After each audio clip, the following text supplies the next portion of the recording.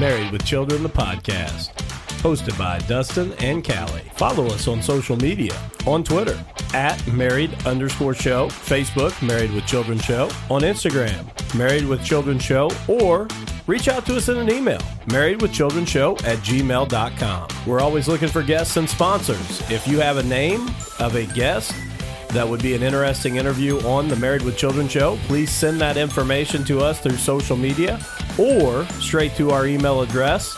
Also, if you have a small business that you'd be interested in being a sponsor on the show, please reach out to us through an email so that we can work out a way that best suits you and our listeners. Also, if you like the podcast, be willing to rate and review us on Apple Podcasts.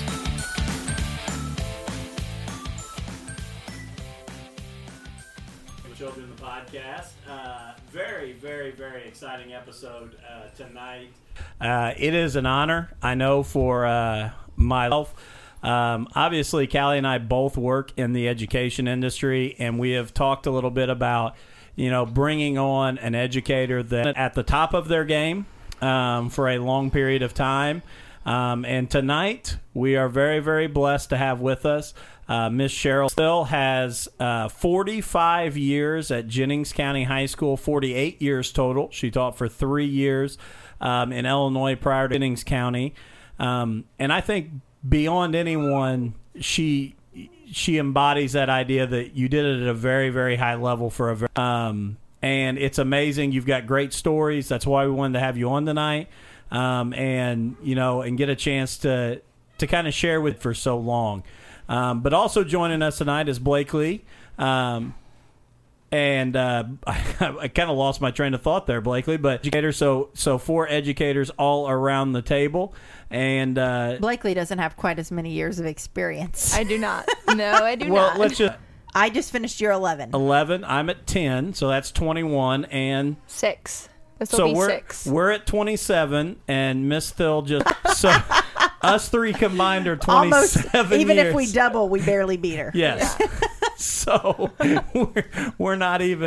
Miss Thill, thank you so much for being here. You're it's quite an honor. welcome. Well, thank you. It's an honor for you to have me, and I mean that. Well, we are excited. I'm going to start with what you had kind of talked about and something that you wanted to bring up, but why did you choose education? It chose me. I remember when I was in the 4th grade, I just loved it. I don't think I noticed it till that the whole atmosphere of the classroom excited me. All right. Back then, we didn't have any privacy laws, so the teacher would pick up the papers, the trash can. So I would go back and I would say to the teacher, "Can I have those papers in the trash can?" And she'd say, "Sure." So I took them out, and of course, they were all my classmates' paper grades on them, and I took them home. I took my mother's dining room chairs out of the kitchen area and put them in the houses. Didn't have family rooms. They just had 2 or 3 bedrooms, a living room and a kitchen, right, a garage, etc. And so I would put those to the living room, and for Christmas I asked for a blackboard and a globe.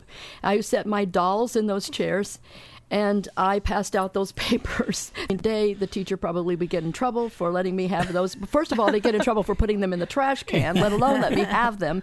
And then also, I had a ruler because those dolls were not learning. And so I would take my ruler because back then, and this is the honest, I never did have a teacher do this to me. To deserve it, I suppose. Not that anybody ever did it to deserve this, but if you mispronounced a word in the vocabulary, spelling words, and there were some teachers, they hold out your hand and they take a ruler and they'd hit your hand, the back part of your hand with the ruler. That was discipline.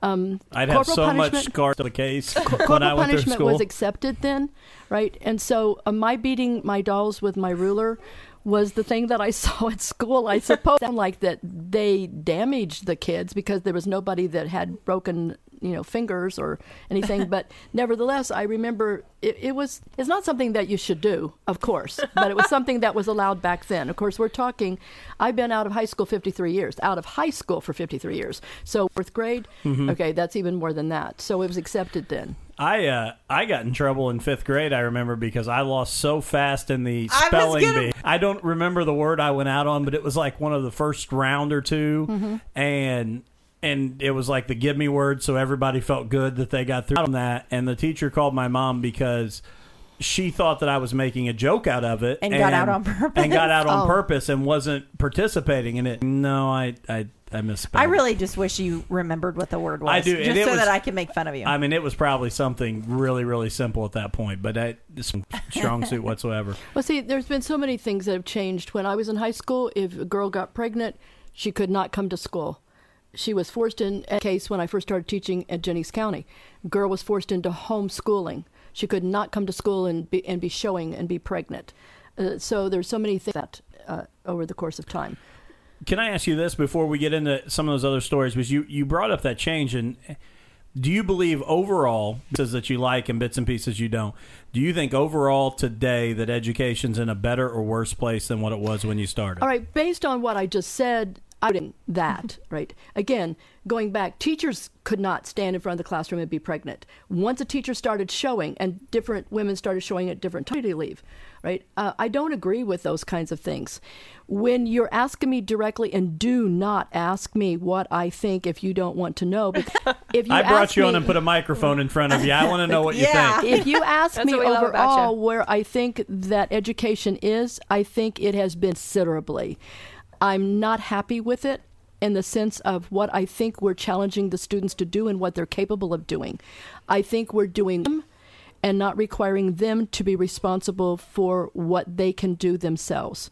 Now, I could, if this were another show, I could probably be verifying why I think that, but I'm just going to answer the question that you gave me, and I would say it's not as in a good a place academically as far as curriculum is concerned as it was when I first started. Okay. Otherwise, I think how we treat people is much better. The total sense of I'm the authority here, which we have to have, but it's like I've told my students, I want to teaching, participating without dominating. It is guiding without dictating.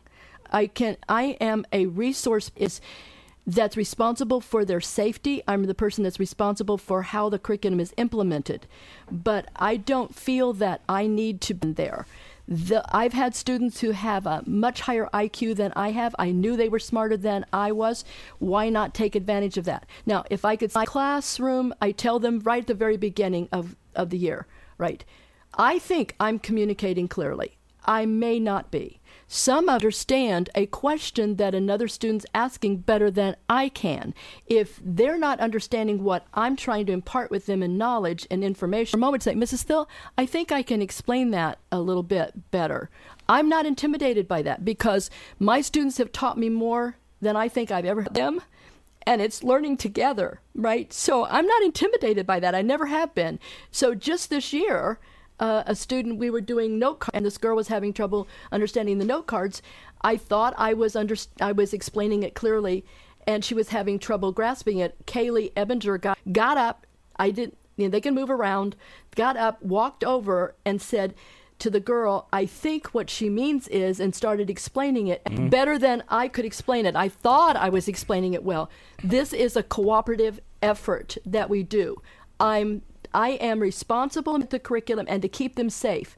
I am not the authority, so I don't need to walk around with a ruler slapping people and so on and so forth. That part, 50s, it was accepted. Well, you got all that slapping them with a ruler out on your dolls years ago. That's right. You got that practice at home long before you got in the classroom. Right. But education chose me. I did not teach. I didn't choose it. It chose me.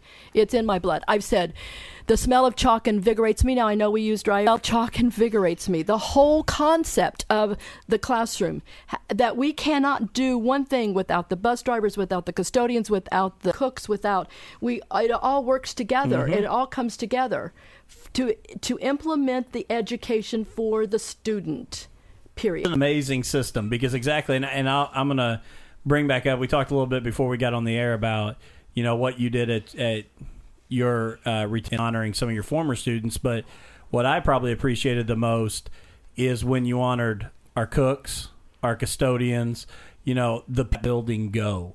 And that's what I think sometimes, even when I was in the classroom, you get short-sighted about everything you're doing, and you don't remember I'm obviously in during the summer, and, our custodians are trying to get rooms cleaned and rooms waxed while there's construction and our whole building is torn apart and conditioning. That's right. And sometimes when we come back, and I can remember one year I came back and my chair was gone. I mean, I had no chair in my class. And at first I was kind of mad. I'm like, how can you not put the chair back? Then you step back and you think, oh my gosh, how petty, how little off. I'm rolling back in here. They've taken my entire room out, cleaned it, waxed the floors.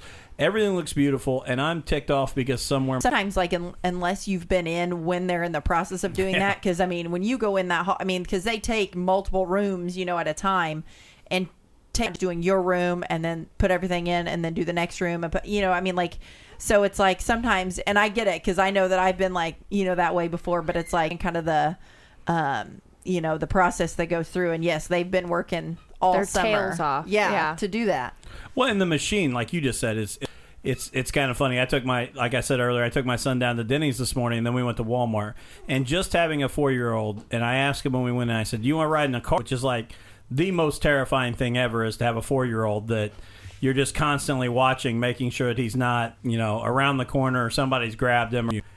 So when you multiply that out to public education, you think about the bus drivers that bring 30 kids in, and the schools that have all these kids, and as simplified as this sounds, get them there, feed them, teach them something during the day, and get them home all in one piece. But it's amazing. And be responsible for their safety. Yes, absolutely. Back when I first started teaching, the worst thing that could have happened, teachers were getting on students for, and now we have to be so very conscious about their safety. But there have been times when I've come in the morning before school started and to see those buses rolling. And I know this sounds melodramatic, but I mean it. Actually, it excited me to see all of that moving, because it all plays. I will agree with that. I mean, if a bus, because that's the thing, is if a bus runs late because of something, it affects so many. Now, to talk about a little bit about, you brought up curriculum and where we're at kind of with that, but to bring it back to you a little bit, you've taught English, you've taught drama. What else am I missing in there? Theater. I taught oral interpretation. I think that's probably English composition and English literature. For 25 years, I taught English literature. I've taught different aspects of English, but then what you mentioned there about speech, I've taught classes with either Ivy Tech or IU, and they were with English and speech. That's something else, the dual credit courses that have been a new trend that years ago. Then the whole concept of speech to do with the oral interpretation class with the theater, doing the plays when I was first hired. That's something that I want to bring out a little bit later, if you don't mind reminding me. But if I could start with something, I was a freshman in high school at Seymour Senior High School. We're in Jackson County. We played Jennings County. We played North Vernon in basketball and football. Know anything about the county? I was 14. I was 15 years old. This has significance to me. I've told my students about this. You do not know where your life is going to lead you. You may have goals and you may have plans and out, but they're not going to work out the way you think they're going to work out, because life has its twists and turns. When I was 14, 15 to school that fall, I had heard that the commissioners in Jennings County had made a ruling. I don't know that I knew what the word was, but I'm not sure that I knew exactly what kind of responsibilities a commissioner would have, a county commissioner as such. What taken the road that runs in Four Corners in Hayden, around the Hayden area, in the east part of Jennings, taken the road, and if you lived on the, would be the, I guess I'm losing direction, but with the west side of the road, as opposed to the east side of the road, You could, if you lived on the Jennings County schools, if you lived on the other side of the road, which would have been closer to Seymour, which would be the east side, I suppose, you had to go to Seymour schools. Now, we're talking about 2 Jennings County schools, from the grade school to junior high. Now, all of a sudden, these students are being uprooted, sent to another county, go to a high school that they knew nothing about. I don't know that conceptualize emotionally what that ruling did to those kids, but I knew there were 3 girls in my class that came from the Hayden Simmons, Peggy Bergmeyer, and Kathy Magel. They did not wanted to be in Jennings County. They wanted to be in North Vernon. They wanted to be with their classmates. Because they were from out of the county, and because I'd gone to school from the time I had gone to Jackson County in the 4th grade to junior high and so on, I knew most of my classmates. They came in and knew no one would be there. Well, and the thing is it wasn't even like they moved. You know, I mean, like, because you know how, I mean, like, you've had kids that have moved in high school, and that, you know, that's one thing. But for not even moving and them just to say, hey. And for some county commissioners to say, you're going to have to go over there. Right. So they came in, and they were lonely, and they felt isolated and about being there. And when I say that, I can appreciate it. And they were in my class, and I remember I invited them to eat lunch with me. We ate lunch off and on, and I got to know them a little better. And then throughout high school, it's not that I'm saying that we made deep, deep friendships, but we were friendly. Together, we graduated.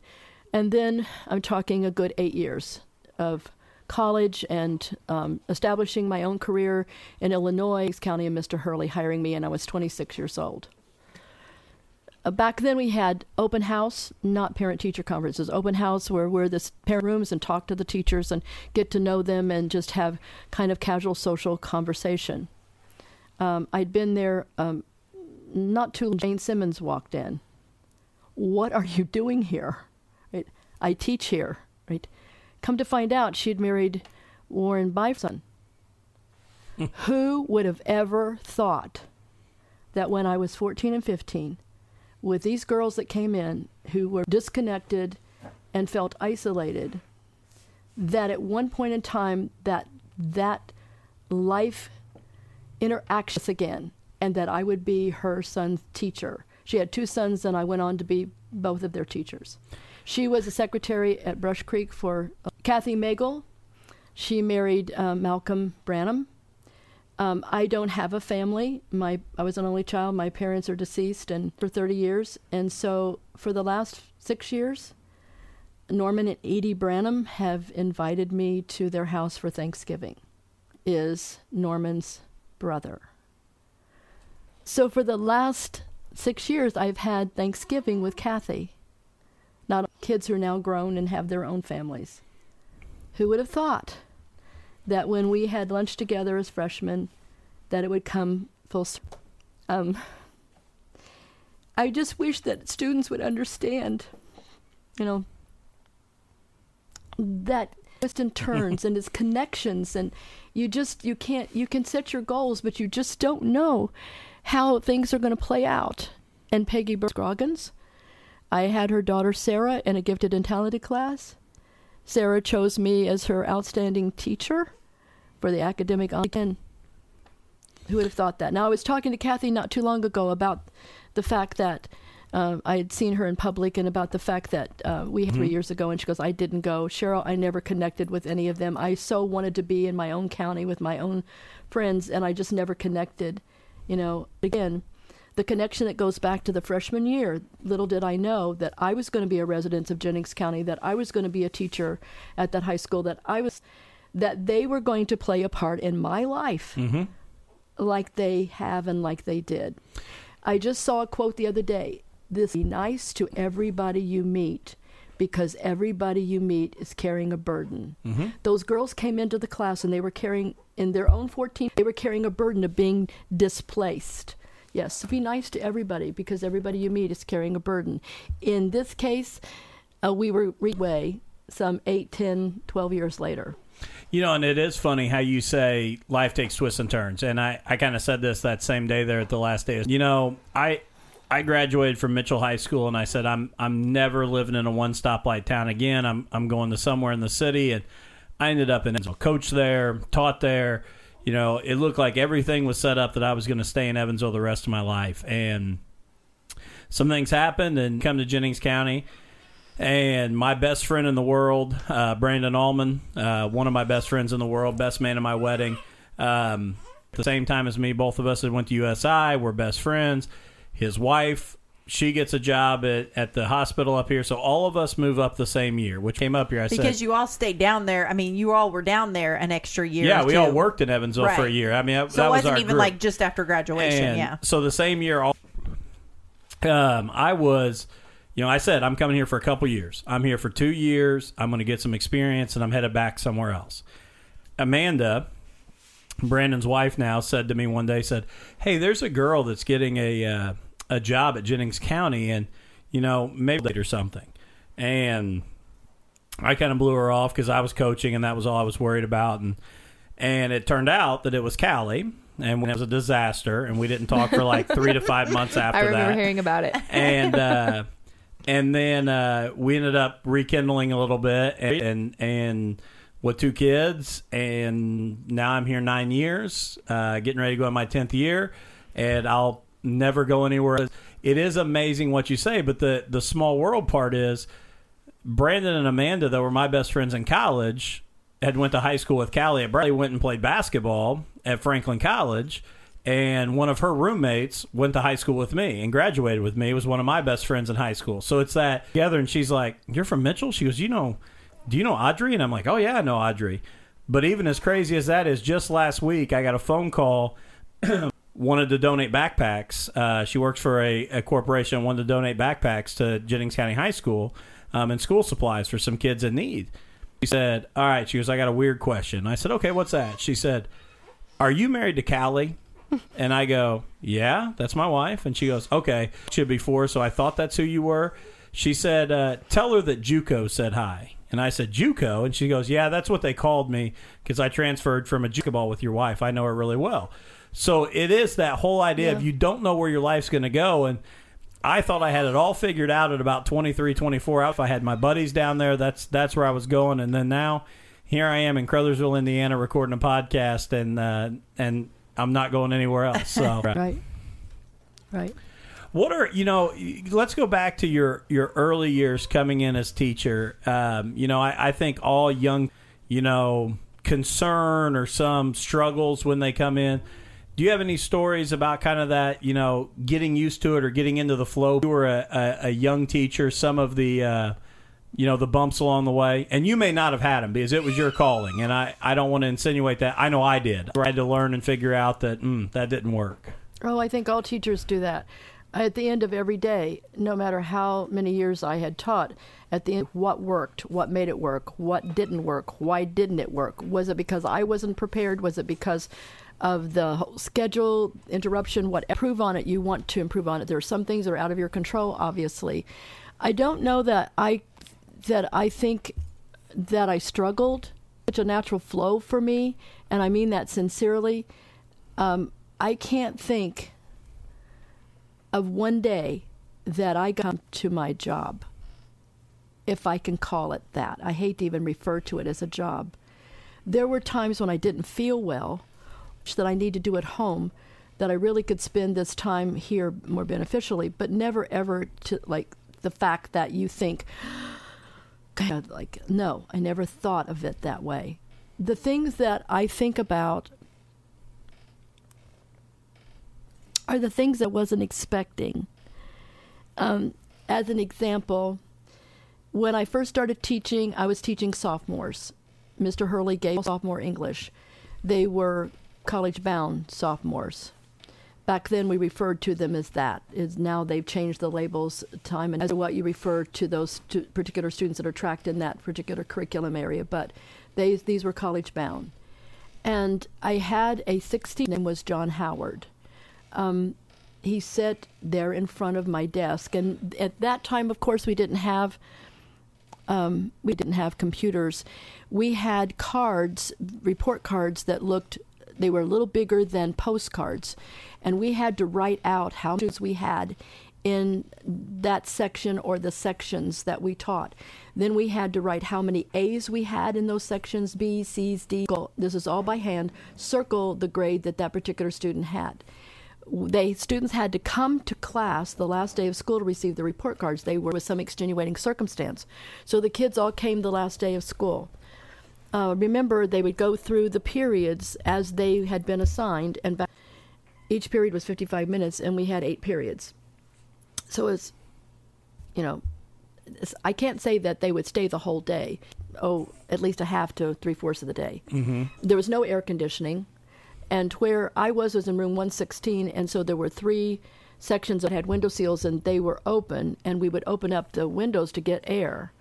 It was the last period of the day, and I had John. And, of course, he came to school, and he said to me after I passed out the report cards, "Mrs. Thill, I've got a gift for you." And I said, "Oh, you do?" And he goes, "Yes, but it's out in my truck." I said, "John, I can't let you go without some authority." And the kid started saying, "Mrs. Thill, are you going to be that rigorous here at the end of the year? Don't be so legal." That's what they meant. "Okay, I think you can get by to let him go out to the parking lot to get your gift."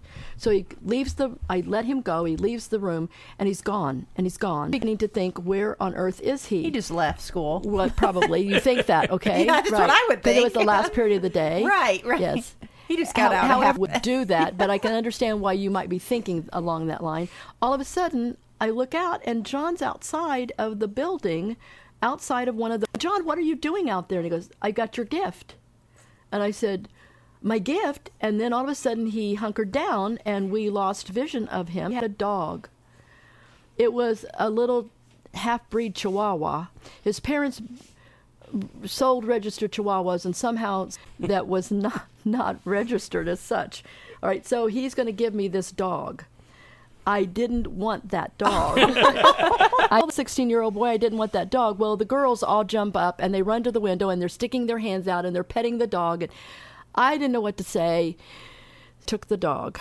That dog absolutely won my heart. I named it Mitzi. It lived to be a very old dog. I have stories that I could tell, but it connects me to John. And then John gave me her half-sister later on, so I had 2 of them, all from John. Memories like that, that dog was such a part of my life. When we went on vacation, we called ahead to see what hotels, motels would let us keep that dog inside. Dog was spoiled rotten. And John would come out to the house. He went to Purdue, and he would come out to the house and visit me when he would come home on his vacations and so on and so forth. But good memories of him eventually being my principal, because I've had about 7 of my former students who became my boss. Not one time did I ever see her teacher. No, the whole dynamics changed. They're now my boss. And so he was my boss as well as my former student, and then went on to the central office to be over a corporation. But what I connect with him is, as a 16-year-old, giving me that dog and becoming such a part of my life through him. I never would have thought in any, like whenever you think about getting a teacher a gift, I never would have thought of an animal, period, let alone a dog. But I thought they were trying to get rid of the dog. That's what I think, because they couldn't say. Right. But it was his way of thinking of me. And no, I think it's cool. I just that's awesome. And it's really cool to hear you say, but then it won your heart and the memories that you have going on. That's too the funny. cool There's part. no way I could have told him I didn't want it. Right. There's just no way. Yeah. No. Mm-mm. And you have, obviously, because, now what year did you come into Jennings County? In the fall of 1973. Okay. I went to work in 70, in the fall of 70. So just a few years after the school had obviously opened. Yes. And you have currently worked for every principal We that knew is... about how it Jennings. consolidated. Yes, because not North before Vernon High School, When yes. I was in Seymour Senior Right. High School, we played North Vernon. So you Right. have always taught for Jennings County. When did it? 1968 Is when it became Jennings was the County. first fall that it was a high school. Okay, gotcha. And then 69 was the first. Yes, gotcha. Mm-hmm. But so you have worked for every principal at Jennings County High School in the history of the school. Yes. And most of them were former except Mr. Hurley. Yeah. Yeah, I was going to say after that. Because it went from Hurley then to who? It went from Hurley, Ben? yes, and he left and went down to around Evansville to Mount Vernon. Then after Reardon came Wildy. Wildy, Taylor. Yes. But now I'm talking also assistant principals. Right. Yeah. Assistant You, principals yeah. were my boss as well. They may Right. not have been the boss as far as the principal. Right. Yes. Yeah, and I can't keep track of all of those. That's Yeah. changed in the last 10 years. That's changed several times. Right. Okay, let me tell you a story that I really love this story. Actually, Blakely, if you'll go over there in that bag, way down in the bottom of the bag is a picture frame. If you'll get that out. Not that anybody can see it except for those of us who are here, but it's important to me. Well, I can take social media with Yeah, the there you episode. go. Okay. I had the second semester of this year, I would have probably been about 30 and 32. I lose track of time. Time goes by way too fast, right? So it goes by way too fast for me, but I'm going to guess I was 30 to 32. Seniors in class. And I love these seniors, and I swear to you, they'll always be kids, no matter but they're kids. Brian Shaley and Alvin Beavers. I heard part of this story. Someone videotaped you. It was on Facebook. Yes, I saw. Go ahead. I I am excited. I love this story. Second semester of their senior year, I got assigned to cafeteria duty. How many teachers came up to me and said, "Duh, you got cafeteria duty. You're going to hate it." Why am I going to hate it? Oh, it's boring. You have to stand in there and just make sure those kids don't. We're just really very negative. And I wasn't really sure what I was in for because I've never still done are. it before. They still very are. negative? Yeah, they don't like cafeteria duty. Okay, let me tell you the story, and I don't understand that. I enjoy now, it, I do but- know that times have changed, and what I did then I couldn't do now. But there are other ways, and I'm not saying I have all the answers. I'm just saying that I deal with life according to my personality, right? I'm not saying the right way or the only way. Well, it's what's right for you. It's worked for you. It's my personality. Absolutely. Right? So I go in there, and I'm standing around walking. There's got to be more here than this. I mean, it's not that I felt like they were right and this is really boring and it's getting on my nerves. It's just like there's got to be more. Person, I got to keep moving. I think I'm I don't think I know I'm ADHD, so I've got to keep moving. And so I began to notice that where I was walking around, what grade are you in? And they would tell me, and what's your name? And who do you have for English? And, who's your favorite teacher? And I'm asking them all these kinds of questions that were not personal, but gave me have them in class. But I began to notice, because back then we had plastic trays. We had silverware. Now they stopped using, would throw the silverware in the trash can. So they were losing money. And then plastic. Do you do you not have regular silverware? No, we use No, plastic. plastic. Regular silverware. Well, Really? good for you. Yeah, we good don't. for you. Yeah, Yeah. plastic. I mean, no, it's Okay. all plastic, and it's styrofoam kind of trays. But back then they had the hard plastic trays. Yeah. Silverware. really? I believe so. Well, I do know that one of the reasons why they said, and I can only go on what they said, is that the kids would throw it in the trash. Yeah, I I'm bet- sure. I believe that. Okay. I'm sure. So at this time, they had the silverware and they had the plastic trays. But I noticed that kids were leaving their milk cartons and their napkins, straws, and the papers from the straw all over the tables. Like, gosh, they don't even think to take them back and put them in the trash can. And the trash cans are back by the counter where the women would wash off the trays. And they almost had an assembly line going when they would the trays and rinse them off and before they would put them in some dishwasher or whatever. So I thought, well, there's got to be some help here. So I go into the cooks and I said, box. And they looked at me a little strange. Why do you want a cardboard box? Well, these kids are leaving trash out here on the tabletops and I can just put it in there and throw it away. Well, let's just let the custodians do it. No, I don't need to be standing around. Give me a cardboard box. If you have a cardboard box, I'll be picking this up. There's no sense for the custodians to have to do it. If I'm in, give me a cardboard box and I'm going around and I'm picking up all these cartons of the milk cartons and the papers off of the straws and the napkins. It's full. I take it over and I dump it in the trash and I start over again. Well, Alvin and Brian were really good friends and they had their lunch hour at they watched me and I was doing that. They went, "Why are you doing this?" And I was joking and I said, "Well, see, guys, they know I'm a teacher salary, so I don't make a whole lot of money. They thought you would tip me." Right. And it was a joke, and I just went about picking up, took it back, and when the cardboard box, it wasn't a big box. It was, maybe 12 by 8 or something like that, but I'd get it full, and then I'd take it, and I would trash in there in the cardboard box. Well, I looked over that day when I said what I'd said to them, and they were standing with their arms folded across their chest, and where they'd been seated was a mountain of trash. It was as they'd collected every milk cart, every napkin, whatever, and they just made this mountain of trash. I looked at them, and I crooked my finger, and I went, come here. Come here. They're shaking their hands across their chest. No, no, no. They're mouthing at me across the cafeteria. No, no, no. You pick it up. So I'm not picking this up.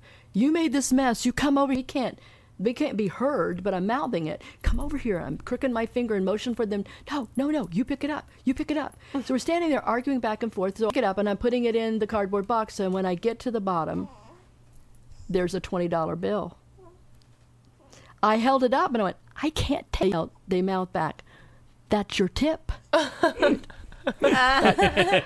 can't take this. I can't take this $20 bill. In my pocket, I put it in my desk drawer. This then became a regular habit. They're leaving $10, $5. I can't take this. So I thought, okay, they've got to stop this, right? This was supposed to be a joke. Right. So I go down to Mr. Hurley, and I said, Mr. Hurley, this is what's happened. And these boys, it was a joke, and it's still a joke, but they're leaving money. They're making this, told him how I was picking up the trash, what my goal was to keep busy and to help take some load off of the custodians and to talk to the kids as I'm moving around. This is turning into something that I can't handle. So I want to make a deal with you. I said, the money that they give me, can I bring it down here and leave it in the end of this semester, which would have been the end of their senior year? Can I use this money to order pizza and let them have a pizza party in my room? I was in room 122, which was right. And he said, Cheryl, I think that sounds like a great idea. Right? And I said, and I'm going to tell them, right? I'm going to tell them. He goes, that's it. So I tell them the money that they've already given me and the money thereafter I put in the safe. Now, the money was dwindling. They were just $1 or $2. By the end of that semester, I had quite a bit of money to order several pizzas.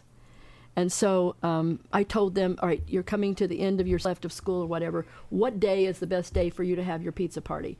And back then, kids didn't have to be monitored. They were expected a certain way, right? For one thing, I don't think teachers felt that they were being threatened with lawsuits every time they turned around. Right. So the kids could go in there, get their pizza, and they could have their party. Plus, the kids that were their friends were the kids that you could trust that were going to behave themselves. So we order the pizza. We have the pizza. There's no more trash at their particular seats. There's no more money left. We've got just about 14 days left of school or whatever. The last day that they were going to be in school in the cafeteria. I go around, and I'm greeting them. Graduating here pretty soon, you only got a few days left, so on and so forth. And I look over, and they're standing there by the trash can with their arms folded. I look over where they've been seated, and there's a mountain of trash. A mountain of trash. I crook my finger. Come over here and pick this up. No, we're not going to do it. Doing it. Come over here to pick it up. No. Not going to do it. You pick it up. So I pick it all up, and I put it in the cardboard box with this 3x5 size picture frame. There's black construction paper. This has got to be 38 years old.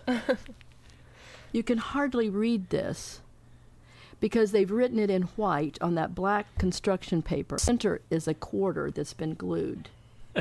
And it says, from the last of the big tippers. Now, Brian went on to go to Rose-Hulman and became an engineer, and Alvin lives in the area, and I just saw him recently, and he introduced me to his wife, and look at this. I had it up in my house. It looked like it was taped together. I have taped it. I have taped it over and over and over again, and somebody said, why don't you get a new picture frame? That's right. Yeah. That is I the have picture to prop frame. it up. I would not take a farm in Texas for this. No. The last.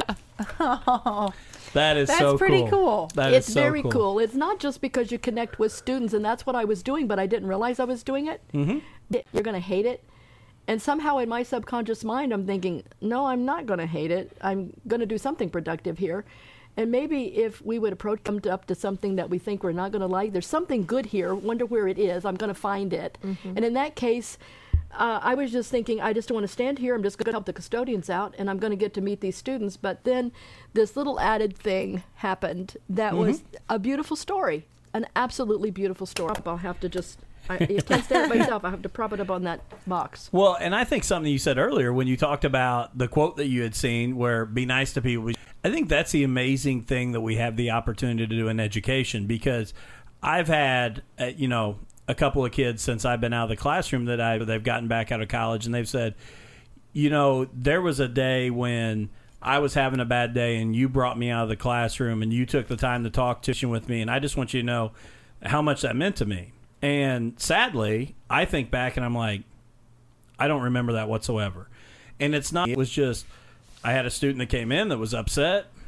I talked to him. I tried to help him out, but that wasn't the biggest thing in my day that day. But to them, obviously it was. It was right. Life-changing. I shouldn't say life-changing, but it was a huge moment in their life. Right. And I think sometimes what you just said is so because we don't know what burden they're carrying, and we don't know what effect that may have on them for the future. Well, and not just that, I think in the case from telling me I was going to hate it, to say, do more than you're expected to do. Yeah. Right? It wasn't something that I consciously thought about. It was just that all this paper they're leaving, I'll be doing something. I'll pick it up, right? Well, I was told by the cooks, let the custodians do it. Why? When I can do it. I'm assigned here. So do more, and you'll never know what blessing comes out of that. In this case, it was Alvin Beavers and Brian Shaley, with the last of the big tippers. That's so awesome. And you're right. It is it's a blessing what we're given the opportunity to do. And I've said this before, you said earlier that you hate calling it a job, because all of my former kids and students, I've always said, I've never worked a day in my life. No. I've had bad days, at least when I come into my career, because I think it's unbelievable the opportunity I get to come in and hang out with kids and interact with kids and build. And that to me is a huge blessing. So I love when you say those kind of things, because that's why you get into this. And if you don't love being around kids, it's not for you, because that's the whole thing. I love social studies. I love the curriculum, but more than anything, and that was always really important to me. Sure. Now I've got another story that when it was on Facebook, my students saw me in the last week or two and said, "You've got to be sure you tell this story, Miss So. You've got to tell this story." I suppose. And where I was in the room, I've already alluded to this, particularly when I mentioned John Howard. There were windows, 3 sections of windows, and they opened up at the top and at the bottom, and then there were window seals that were underneath each sections of windows. I liked to have some greenery in my classroom, and so I planted in big pots seals philodendron. Now, if you know anything about philodendron, they vine and they have big leaves. They get really bushy. They don't take a lot of care. You don't have to water to prune them, and they just keep vining out, and they're really, really pretty. I've got some in my house now, and I just can't believe how they have vined out and kind of built what these philodendrons and these window seals were doing. I noticed in the morning that there were these boys, about 4 of them, that would go philodendrons, and they would mutter and murmur to each other, and I'm thinking, why are they so interested in those philodendrons? I don't in my classroom unless if it's something I think I can stop today, I'm going to stop it today. If it's going to get worse tomorrow, but if it's in the just jump all over a kid. So I'm thinking, well, they seem awfully interested in those philodendrons. That went on for about a week and a half. I would say sometimes it's easier just to observe. Right. Well, you collect more information, I guess. And I think I'm an observer, but nevertheless, you're right. And I was watching this for about a week and a half or so, and it was the same 4 boys at pots in the morning.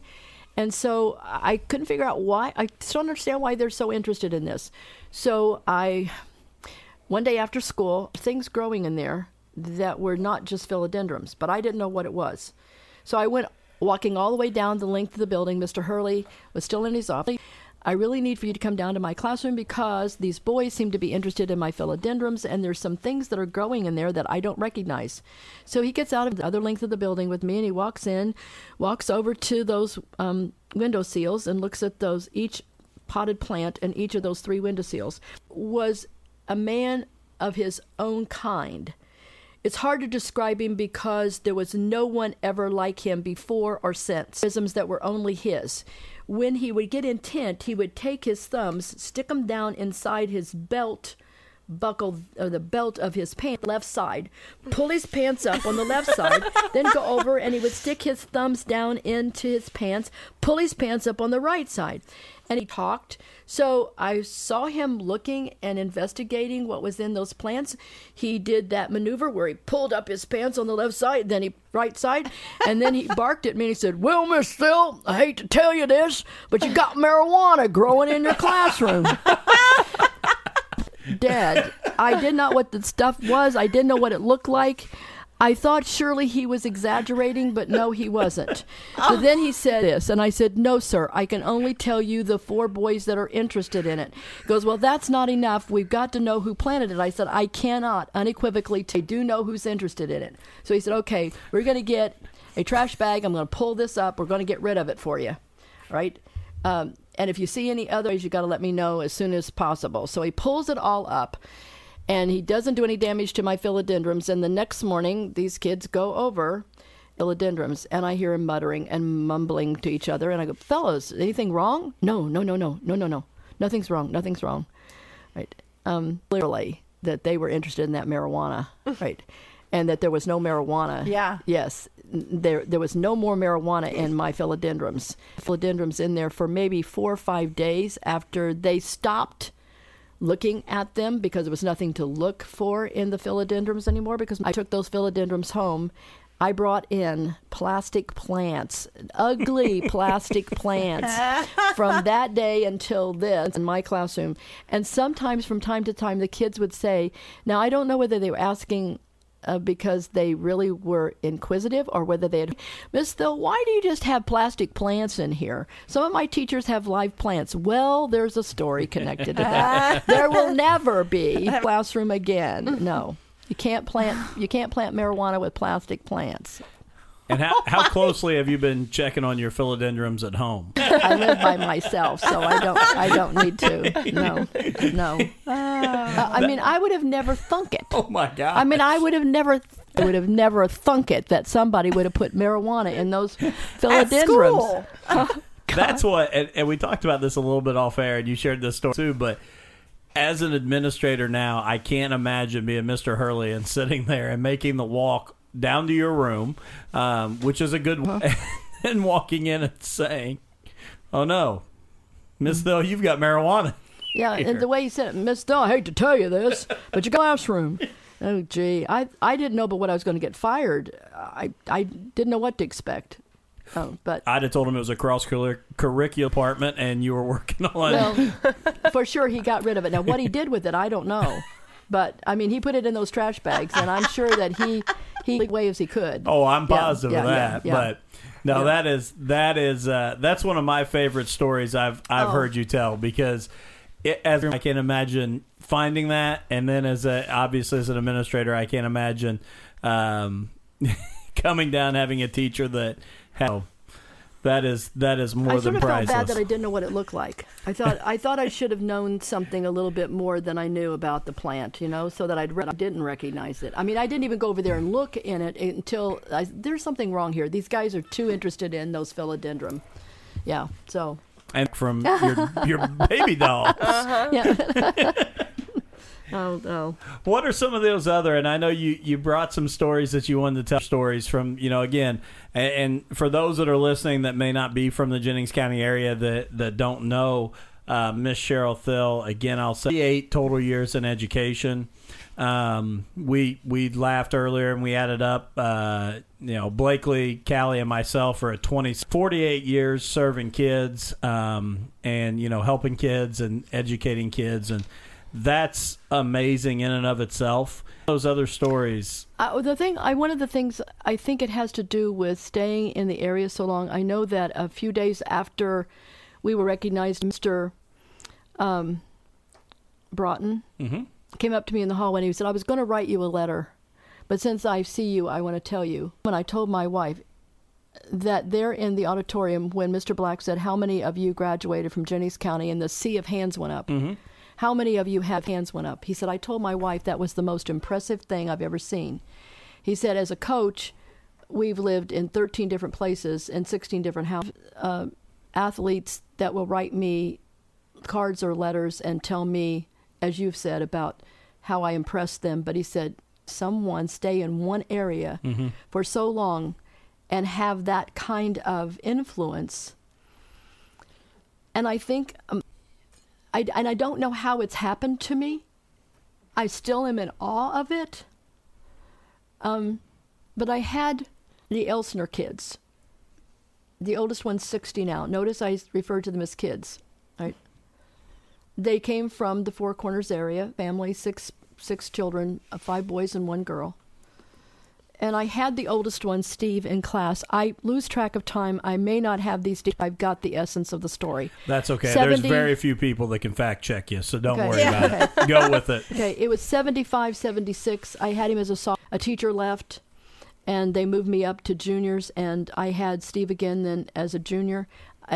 I think he graduated in 77, 70 came along. Mark in 81 graduated, and then I had the rest of them as they trickled on down through the time.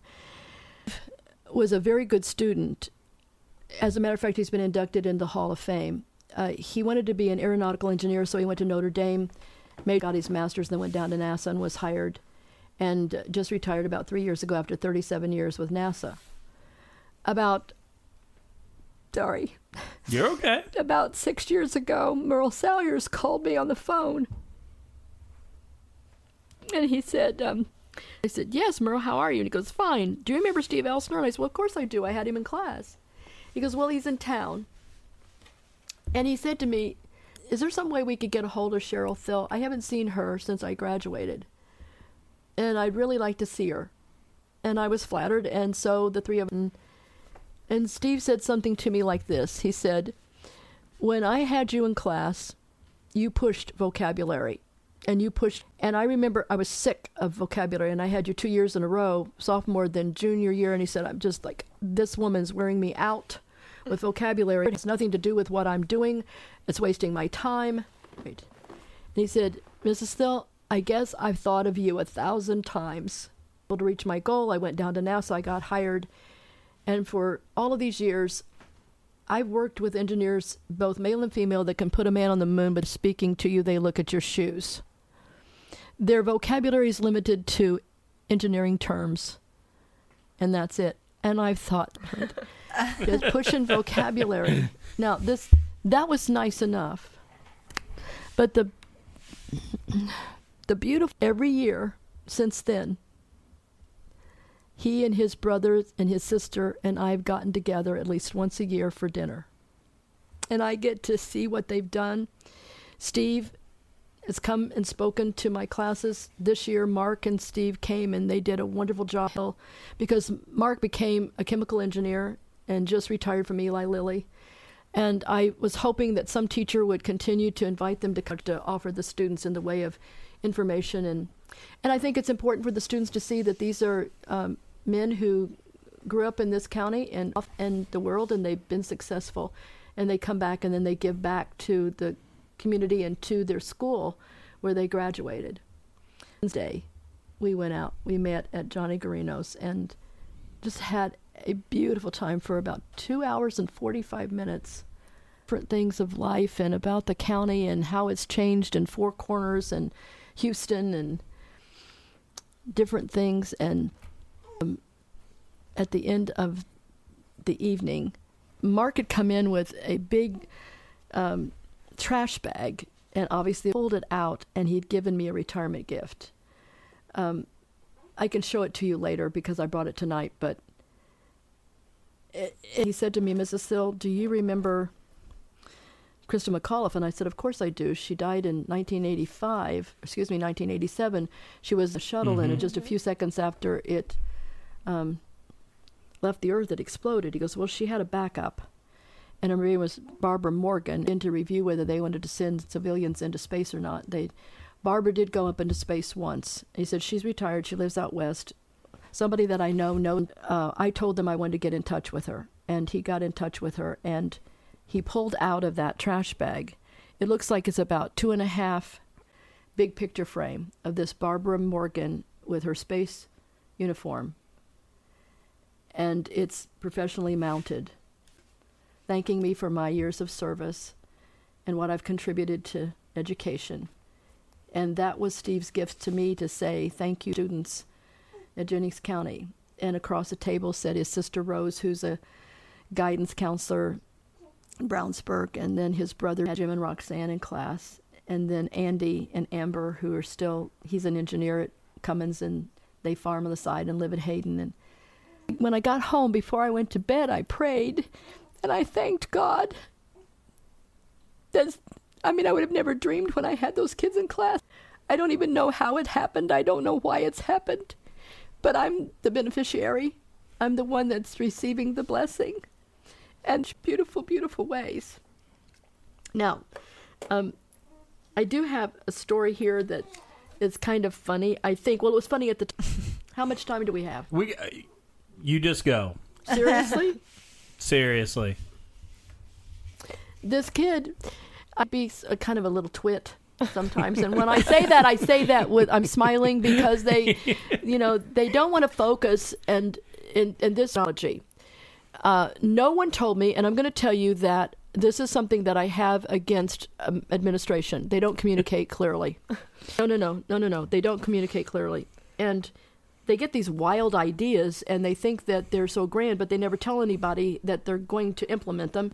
And I told Dr. Sargent this one time. I said, I don't know where you get these grandiose ideas, but then you tell us we're going to do it, and then we have to do it. And then when it doesn't, walk off, and we have to pick up the pieces because it didn't work, and we weren't told that we were going to have to do it in the first place, right? I'm just about communicating. Well, a week before school starts, and there are computers in my classroom. No one told me I was going to have those computers in my classroom. In long, elongated rows, not up and down rows where you can walk up and down, but elongated rows. There were 30 of them, so 3 rows. They're not individual computers, they're stuck together. Is this still room 116? No, I'm now in 120. 116, I went to 122 for 22 years. And then when Sherry Moore retired, I moved to her room, which was 130, where I was when I retired. All of these computers right there. And they're all bolted to the floor. So I go down, Todd Hearn is the assistant principal. I walk in. Didn't you tell me we were going to, Miss Thill, we got a grant, we got this, is this really great? I'm going to have, every kid's going to have a computer. I said, no, you didn't tell me. I'm not against that. To my speech class, I don't have any room to move. I said, you've ruined my activities, a breakdown inhibition activities that I do with them. I don't have to go to the commons, right? This is your alternative. You can leave the classroom and go to the commons. Okay, so they had a button underneath. They had the key, a kind of like a little shelf that moved, and the keyboard was underneath, and then the screen was flat. And then the mouse was over here, and you could turn it on. And what's that? Awful for your posture. Well, because you were them. looking through that You're little looking glass, down, yeah. And so your neck, I'm sure, was...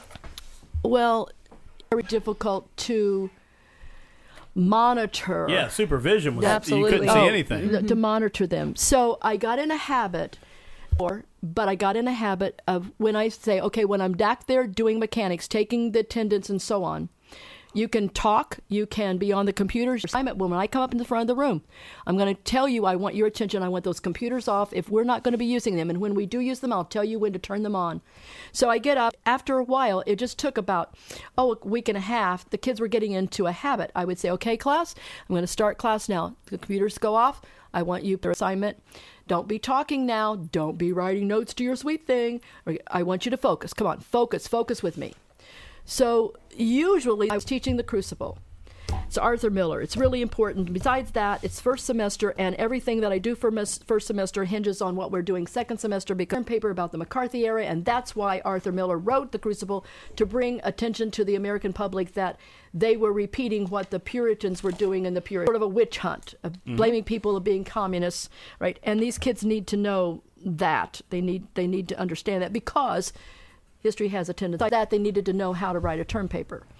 So I'm teaching, and this kid, I liked him, and I liked him a lot. He was in the second computer by the windows, and I look over, and he's got his head down, looking at the screen, and he's smiling.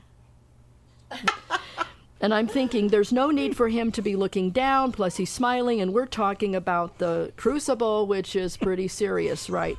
In the middle of the sentence. He's totally unaware that I'm not teaching. The rest of the class knows I'm not teaching, but he doesn't. Up the side of the first aisle of computers and down into where he's seated. And I take my hands and I put my hands like so, and I brace myself and I lean way out, and he's looking at classic cars. Now, when I lean out, he saw my reflection and he looked up and he knew I was mad. And the whole class knew I was mad. I told you to turn that computer off. I told you to focus. You're not focusing with me. I am not happy. Understand me? I am not happy. Now, they told us in methods classes that you can't threaten a kid with something you can't do, right? I said, absolutely. if you're going to turn to what I'm doing here, and I mean it. Now, I understand that he either is a senior or has graduated from UND and is now a registered nurse, but nevertheless, he was. And I was trying to teach him something that would help him to become that registered nurse. So I said to him, I said, I am not happy. You're going to turn that off. Do you understand? You're going to turn that off. And if you turn that back, what am I going to do? Right? I just stopped in mid-sentence. I'm going to. 3 times I'm saying this. I thought, I don't know what I'm going to do. And I'm thinking to myself, just to say I'm going to call your dad sounds a little wimpy, right? Now, when I was a kid, my mother used to threaten me if I was doing something wrong, she'd just snap her finger and look at me and say, you're going to go to DY Diddy, right? That meant you're crossing the line. Do you want to go to DY, right? Well, I didn't know what I was going to say. So I said 3 times, if you turn that back on, I'm going to, if I went, why did he? Right? And I just walked back up to the front of the room, and there was so I was mad, right? So about 3 days later, I have this girl in my English honors class, and before I get up to start the speech class, she raises her hand, Mrs. Thill, can I ask you a question? I said, yeah. What is DY Diddy? I started laughing, and I said, well, it's a place that my mother used to threaten me with whenever I was crossing the line. She said, and she mentioned another girl who went to Rose Hallman and became together in that class, and she said, we got out in the hallway that day, and she said to me, Mrs. Thill holds me in the palm of her. I'm just mesmerized with her. And every now and then something stupid will come out of her mouth. Like, DY Diddy? What is DY Diddy, right? I said, well, you go back and tell her that it's a place my mother used to threaten me with, and I was threatening him with it. Well, about 2... You remember Will Gay? Oh, I remember Will. Somebody said, Miss Thill, Will Gay's got something to tell you. And I said, what's that? It's the same class. He said, I got on Facebook, and I told on Facebook that you had told... student in my class that you were going to... I didn't know what DY Diddy was, but it sounded like an interesting place to go. So how many of you would like to go to DY Diddy? 169 students at DY Diddy on Facebook, right? I think to honor you, we need to amend the handbook next year, and I think one of the disciplines needs. Yeah, there you go. It sounds that's so much better than after school. But Instead of after school, you're going to DY Diddy. But the fact is, again, sometimes it's the approach. And I really will tell you, I didn't know what I was going to threaten the kid with. It didn't sound severe enough, right? But the thing that just came to my mind was what my mother used to something funny. It turned into something pleasant. And it turned into something that the kids talked about in a nice way, but yet I got my point. Yes. And the kids then would refer to the rest of the year. You don't want to go to DY Diddy. All right, she's getting upset. She wants to take you to DY Diddy. Right? I have here, I know this was something that I was telling the last day of school too. There's this kid in my class, and he's sitting in the last seat of the second row. Yes, I love this story. And he gets out a ping pong ball, and he starts banging that ping pong ball on the desktop, just bouncing it. I always have thought that I could to their intelligence, so I leaned out and I said, "Excuse me, I'm teaching. That ping pong ball is distracting me and the students." It looked like he put it away. I saw him put it in his pocket, and I start teaching again, and by with another one. And he has 2 of them now, and he's bouncing both of them on the desktop. So I stopped again, and I thought, I'll appeal to his attendant. I said, son, minutes ago, you had one of those out. Now you've got two, and you're distracting me and the students. Put them away. So he puts them away. And I go on, he gets out 3. And now he's juggling. Okay, now he's provoked me. Oh, my God. And so I stopped, and I said, okay, come here in a row. Come here.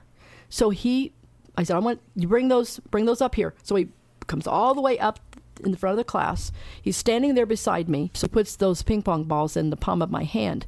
Then I looked at him and I pointed my finger and I said, now, do you have any more balls?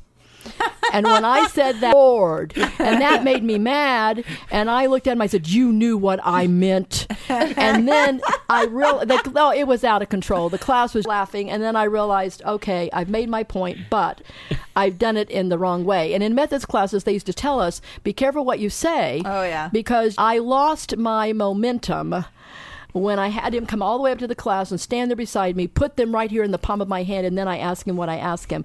And so when I started laughing again, it was another one of those disciplinary activities, incidences that turned out to be funny, right? Made my point, and yet somehow I hoped that I won them over. He didn't get him out again, but then I'd taken the 3 that he had, and I guess he didn't have any. This is a story that I find anything to do with school per se, but it's interesting. I had 2 dogs. I love dogs. And until about 4 years ago, I had a brother and a sister from the same litter. And the little girl died before the boy, and he lived to be 12. They were Russell on leash, and I'd take them for a walk. People would come out of the house to look at them because they were so cute. They were like twins that never grew up. And I just remember that September is about the 19th of September, thereabouts, and on a Tuesday, and we had a teachers' meeting scheduled, and I realized that some of the leaves were beginning to fall, and I needed to rake from school. I'm going to start raking my leaves, particularly if I get home in time. So I did, went in and changed my clothes and put on my blue jeans, came out with the trash bags and got a rake, and I started raking. My idea was to rake as many leaves as I could to get them in the trash bags, then put the trash bags down by the street because I live on Highway 7 with jail. And I put those trash bags down so that the trash man will pick them up, and then whatever leaves I can't get in there, I'll just put them back down by the stick them up for me. So my yard is not small, and I'm doing this by myself, and so I'm making some hay. About 6 o'clock, 6:30, the sunset. So now all I have is just the street lights. But I'm still working. I thought I'm raking, and as I'm raking down towards the sidewalk there that goes up towards the park area. Back is to the street, and all of a sudden, over my left shoulder comes a hand and an arm. Comes right over my out and takes that rake right away from me. I look up, and it's a girl. She looks like she's probably 21 or so. And she doesn't say a thing to me. She doesn't say, hi, how are you, anything. I'm just I'm stunned. So I can see her, at least, and I tried to examine her. She didn't look familiar. And I said, excuse me, I taught high school over here. You don't look familiar. I don't think I had you in class. Now, she just answered my questions, but not throw the conversational ball back to me. I said, I don't think I've had you in class. And she just keeps raking. I said, well, what's your name? Kara. I said, well, Kara, where are you from? Greensburg. Into the rake? I said, yeah, I think I do, up there in the garage. She goes, go get it. So I go up in the garage, and I get another rake.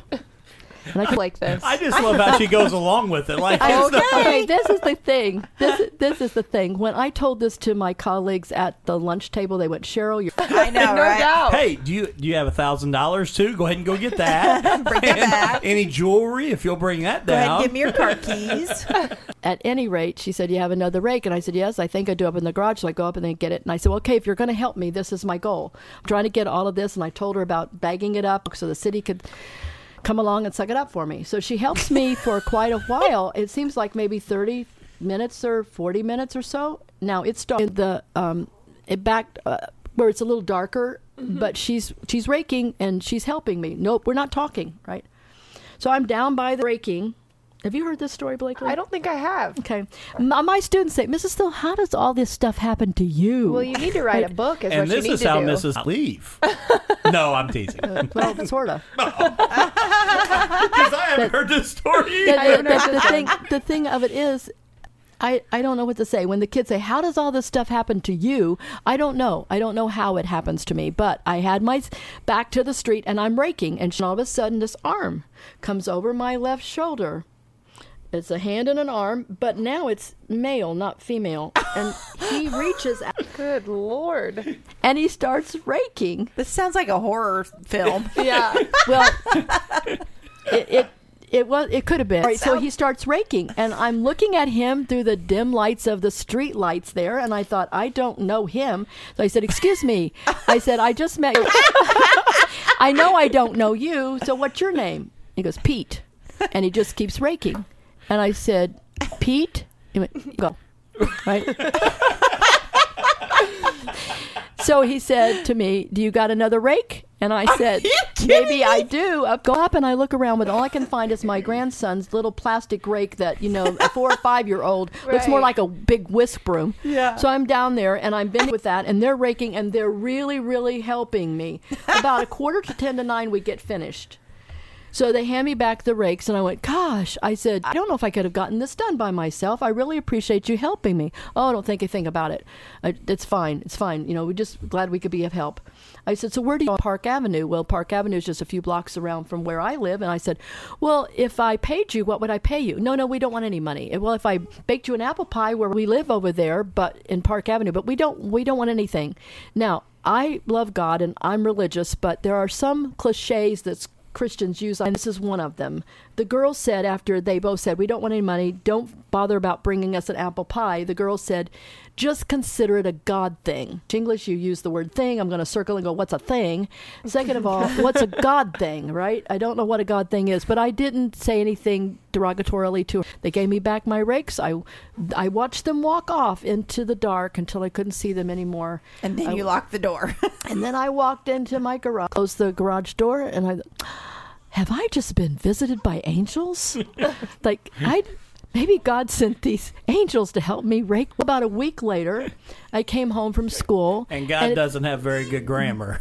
It's a God thing. No, the angels didn't. The angels. Okay, so anyway, I come home and I can't handle those dogs together. So I take one out at a time. So I had the little girl on a leash out in the, it was about a week later, and I'm out getting the paper off my front porch, and this Pete goes by on his bicycle. And I went, yes, I do. You helped me rake my leaves. Thank you. You're welcome. And he rides off on the bicycle. So then about 2 weeks later, which had been another week later, I take her out front to go to do her business.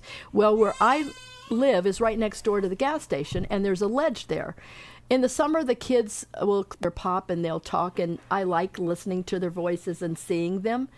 Well, I had the little girl on a leash, and I'm standing there between that house, and I get this creepy feeling like we've all gotten sometimes that somebody's looking at us. Mm-hmm. And I look down, and there's Pete. And he is so close to raise his voice. He's smoking a cigarette. He sees me. He takes the last puff of the cigarette and flicks it away, and he goes, now, I said, well, hello, Pete. He said something I should have kicked in on. I didn't know you had a dog. I said, a dog? Oh, no. I got dogs. And believe me, thinks he's the big kahuna. Right? So he just turned and walked off. Now, this is now towards the 1st of October. Fast forward to the summer. Go out and I get my Plain Dealer, and I come in and I sit down. And if you have read the Plain Dealer, you know over there in the back section, they sometimes have a most wanted section. There was Pete's picture. Some Pete Liskanowski, whatever, it sounded like a very Polish, foreign kind of sounding name. They were casing people's houses and breaking and entering. Caro was driving the getaway car, right there, and I pulled the paper up close to me, and I looked at that, and then I held it back, and I looked at it, and I pulled it up close to me, and then I held it back. Good thing my foot. They were casing my house, right? And then I realized, I'm surprised they didn't want to go up to the garage. I realized what saved me. The dog. That's right. I didn't know you had a dog. I said, a dog? No, I got dogs. and there's a boy dog in there that believes he's a big kahuna, I realized it was the dogs that saved me. It was like your They subconscious knew to say They got more treats that night than they ever had Oh before. my God. And you know, I hate it for the people that they maybe cased their house and did it, but everyone else they came and actually robbed from. You actually took something from them and got they got nothing, got right. nothing back. They didn't want an apple No, pie. the paper said that when they caught them, Kara was driving the getaway car and they had a trunk in the back seat just full of stuff that's here in the county. I mean, they had him arrested. I don't and know you got anything free about- yard work from Right. Maybe Like like I said, I can't believe like, oh yeah, like I would have thought they'd been like, oh, I'll go look for it. You know what I mean? Like if they're If they would have said that, I probably would have been a little suspicious of Yeah. that. Did you go get it? Yeah. And they were watching everything I was doing, but still, if they would have said, "I'll go get it," I and probably maybe would have been. maybe while you went and got it, they were like looking at. Oh, And can who I just knows? point out that I'm impressed that for you living alone, you had 3 rakes. Yeah. I mean, that's agree with impressive. to No me. doubt. 2 and a toddler. But I'm still impressed. Well, I mean, I thank agree you. with that. Thank you. well, I do want to tell one, and I didn't tell this one at I did get an opportunity to come in and observe you, and it was it honestly was one of my favorite observations I've ever done. Whether doing evaluation, that was back when I was still a teacher and got to come in and hang out in your room. I remember but, that. I remember you coming in. and it was so much fun. But the funniest is when I to Jennings County High School, and obviously I already talked. Callie came the same year as me, but when I came in, and I've never told you this story, so this one's going to that day. And then I thought, you know what? I really want to have her on the podcast, so I'm going to hold off on this and save this for the reaction. But I came in, I was a single guy. I was probably 26 or 27, maybe. Yeah, probably. 2009. I guess I could do the math. I'd have been 20. one. And I remember I had my first class, and they were talking, and obviously Callie and I had went on a date there in the fall, and they were Mr. Roller, who are you around? And I was single and all that kind of stuff. And I'll never forget, there was a student, and he said, "Hey, I know a teacher that would." And I said, "Well, what do you mean?" And they said, because I always joked with my kids that I knew I was bald, didn't bother me, make bald jokes. I knew I was where this is going. overweight. I know too. And they said, "Well, do you know Miss Thill?" And this was like the first couple weeks of school. And I didn't know you at that point. I was so focused on football and didn't really care about anything else. And they said, "I'm telling you, Miss Thill really likes guys who are balding." And they played it perfectly because I'm like, "Oh, yeah." Well, then I'll never forget. It was like a week later, and I kind of forgot about it. And we're at a staff meeting. And I remember you raised the back of the room, and Mr. Taylor said, "Yes, Miss Thill," and I turned around, and here I'm in the front. You're thinking, and oh, here she is. I'm thinking, here we go, opportunity. And I turn around, and I immediately thought, nope, she's way out of my league. And I just turned back around, and it was over because I knew I had no chance of the funniest things. I remember walking back in class, and that kid said, "Hey, did you ever talk to Miss Thill?" And I thought, yeah, you played me just right. I didn't know who Miss Thill was. And I said, That's funny. Here I'm a balding 24-year-old, and I Well, thought, see, I found my dream woman. Okay, She likes balding I men. think bald-headed men are sex. Kids all thought that was funny when I would say That that. is terrific. Have you heard that? Yes. Did you know that? I knew where I was going as soon as he said and bald. you never know what kids are going to say. No. A comment or ask a question, and then they come up with things like, "Does your hair look like that in the morning when you get up?" Like, what? You haven't been paying no pair of earrings do you have anyway? This one kid, I was teaching speech to inform, right, and this kid raised his hand in the middle of the outline to inform. "Are you dating anybody?" There was a class about 22, and I thought, I don't know where this is going, right? I said, "Excuse me, son, I think we're off. Are you dating anybody?" I said, "Seriously, we're off task. Let's get back on task." He went, "No, Miss Thill." He said, "I really want to know if you're dating anybody." At this point, everybody's quiet because they don't know. He said, my grandpa, he's dating this woman. We can't stand her. He goes, "The other night, the whole family was in the living room. We were talking, wouldn't it be nice if we could get Mrs. Thill hooked up with Papaw?" Well, I knew Papaw. I didn't want to go out with Papaw, right? So right in front of the whole Papaw will make up his own mind, right? You never know what they're going to say, just No. like that. "Oh, I know somebody that you might hook up with." Yes. And it was funny. You say that Carol Romine asked me to come in and talk to her education professions class. And I was just in there, and before I really got into my whole spiel, I was just talking to him, and Mr. Roller, I have a real serious question. And I said, yeah, and I'm always been very lighthearted. It doesn't bother me. But she goes, do you use body wash and poo? Yeah, that's what And I I said. said- What? And I laughed, and Carol was hilarious because Carol's like, oh, it's okay. I said, well, really, I shave my head about 3 times a week. And I said, when I do, I use body wash. But I said, my wife bought me like a 5-gallon bucket of like a lifetime supply. I'll have to will that down to someone because I have no new use for it. So I said, I feel like in the days I don't shave my head, I need to use the shampoo. And the girl said, well, thanks. She goes, I've just really been wondering that. And I You said, never know what's going to come out of their mouth. perfect. No, not at all. You never know. You never know. Well, this and we're going to get ready to wrap up here, and because we're almost at an hour and a half in, and I want to tell you this, I truly mean this from my heart. I'm going to miss seeing you in the hallway and you. seeing your smile and Thank seeing you. your passion. But I'm not going to miss seeing you because the opportunities to get to see you outside of the school. Thank you. And I hope that you'll come back on. I know we already talked this week, and you said that I'd love to have you come back on this podcast because you're a lot of fun to be around. Well, thank you. You're a lot of fun to hear your stories, and I just want to say, as I get into a whole world that is going to smack me in the face as being a principal of that building, and not just the shoes that I have to try and fill. That have been there, as you talked about with Mr. Hurley, and some of the things that I hope to be able to do in that building. Appreciate the lessons and the wisdom that you've shared with all of us. So I'm going to finish up with one last question, and I want to say this because even to agree with you that I don't know that education's in as good a place as what it could be, I worry about some of the young kids out there that are not going into education. You, as a woman who has dedicated her entire life to this beautiful craft, this beautiful profession, to go back and be in this field today? Well, I don't think that they see the incentive to go. Might have a passion. When I was 69 years old, I had gone up to the State House before to look at my monies. But I went up and I made an appointment, and the woman area where I was waiting in the waiting room, and she called my name, and I walked across the floor and down the hall and into her cubicle, and I sat down, and she went behind her cubicle desk, and she and rested her chin in her hands, and she goes, do you mind if I just sit here and look at you a minute? And I said, she looked like she was about 51. I said, well, you could. And she said, well, I've got your portfolio here. You're 69 years old. I wasn't expecting somebody that was 69 years old to get up who is in the condition you're in. Ed, you're in great condition. She goes, now, let me advise you, don't retire. I said, why? She goes, you're going to turn 70. This is something that the state does not don't tell this loudly, but if you teach till you're 70, to say thank you for your dedication and retire, and then the school corporation cannot fire you.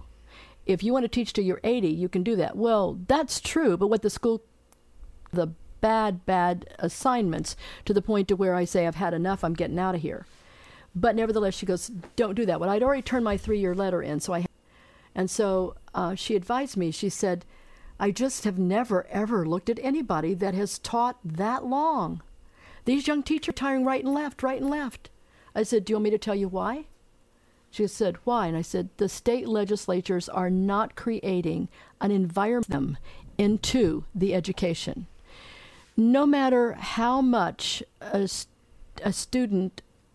prospective student might feel the need to go into it because they have the burning desire, if they're going to be treated the way they're being treated, it isn't going to be there. I've got to make a living.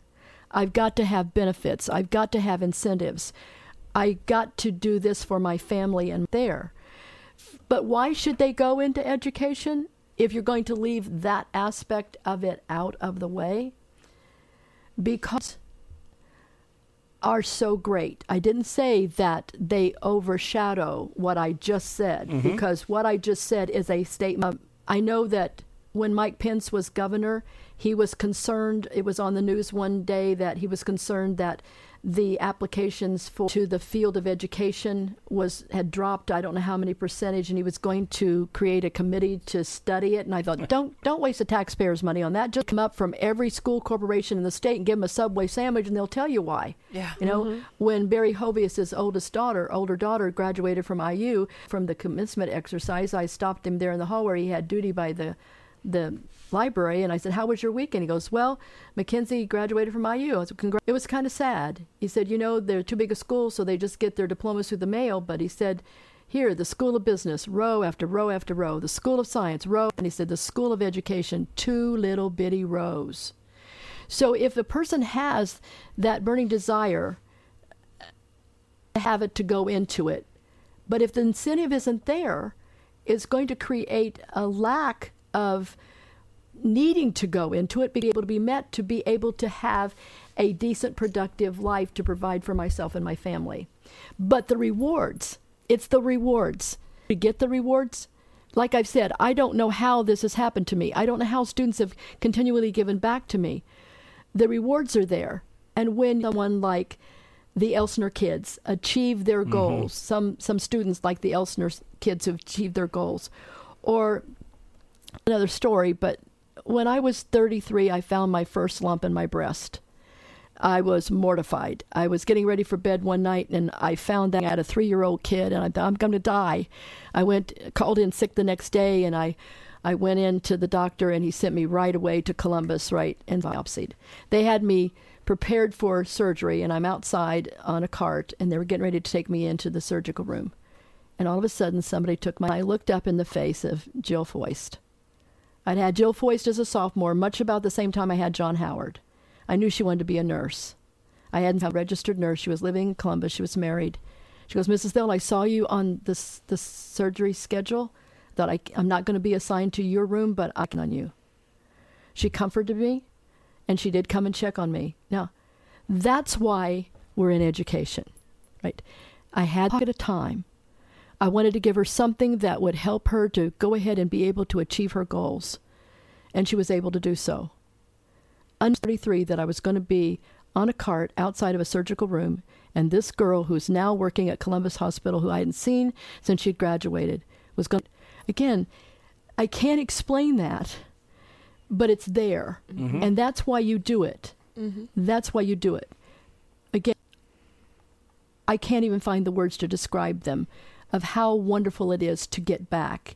And we don't do it to get back.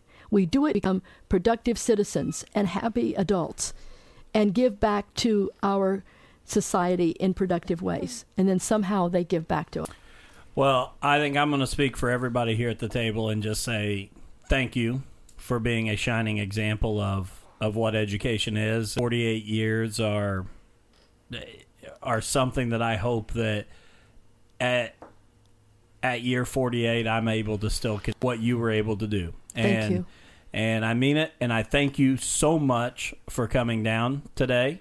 And again, I hope that even moving on to the next chapter of your life, I hope that you stay in touch with me. I hope that we can have some lunches or some dinners. I hope you'll come back here to the cast and be on with us again. But thank you so much, and I wish you all the best in retirement. I know that it has been a very difficult thing for you. Yes, it has. And this was a passion, but I know this, and I know it's been said about you before, you will continue to affect kids, and you will continue to a positive way. I really appreciate you inviting me. I've had a wonderful time with all of you and discussing what's important to all of us around this particular date, the invitation. Thank you again. Thank you.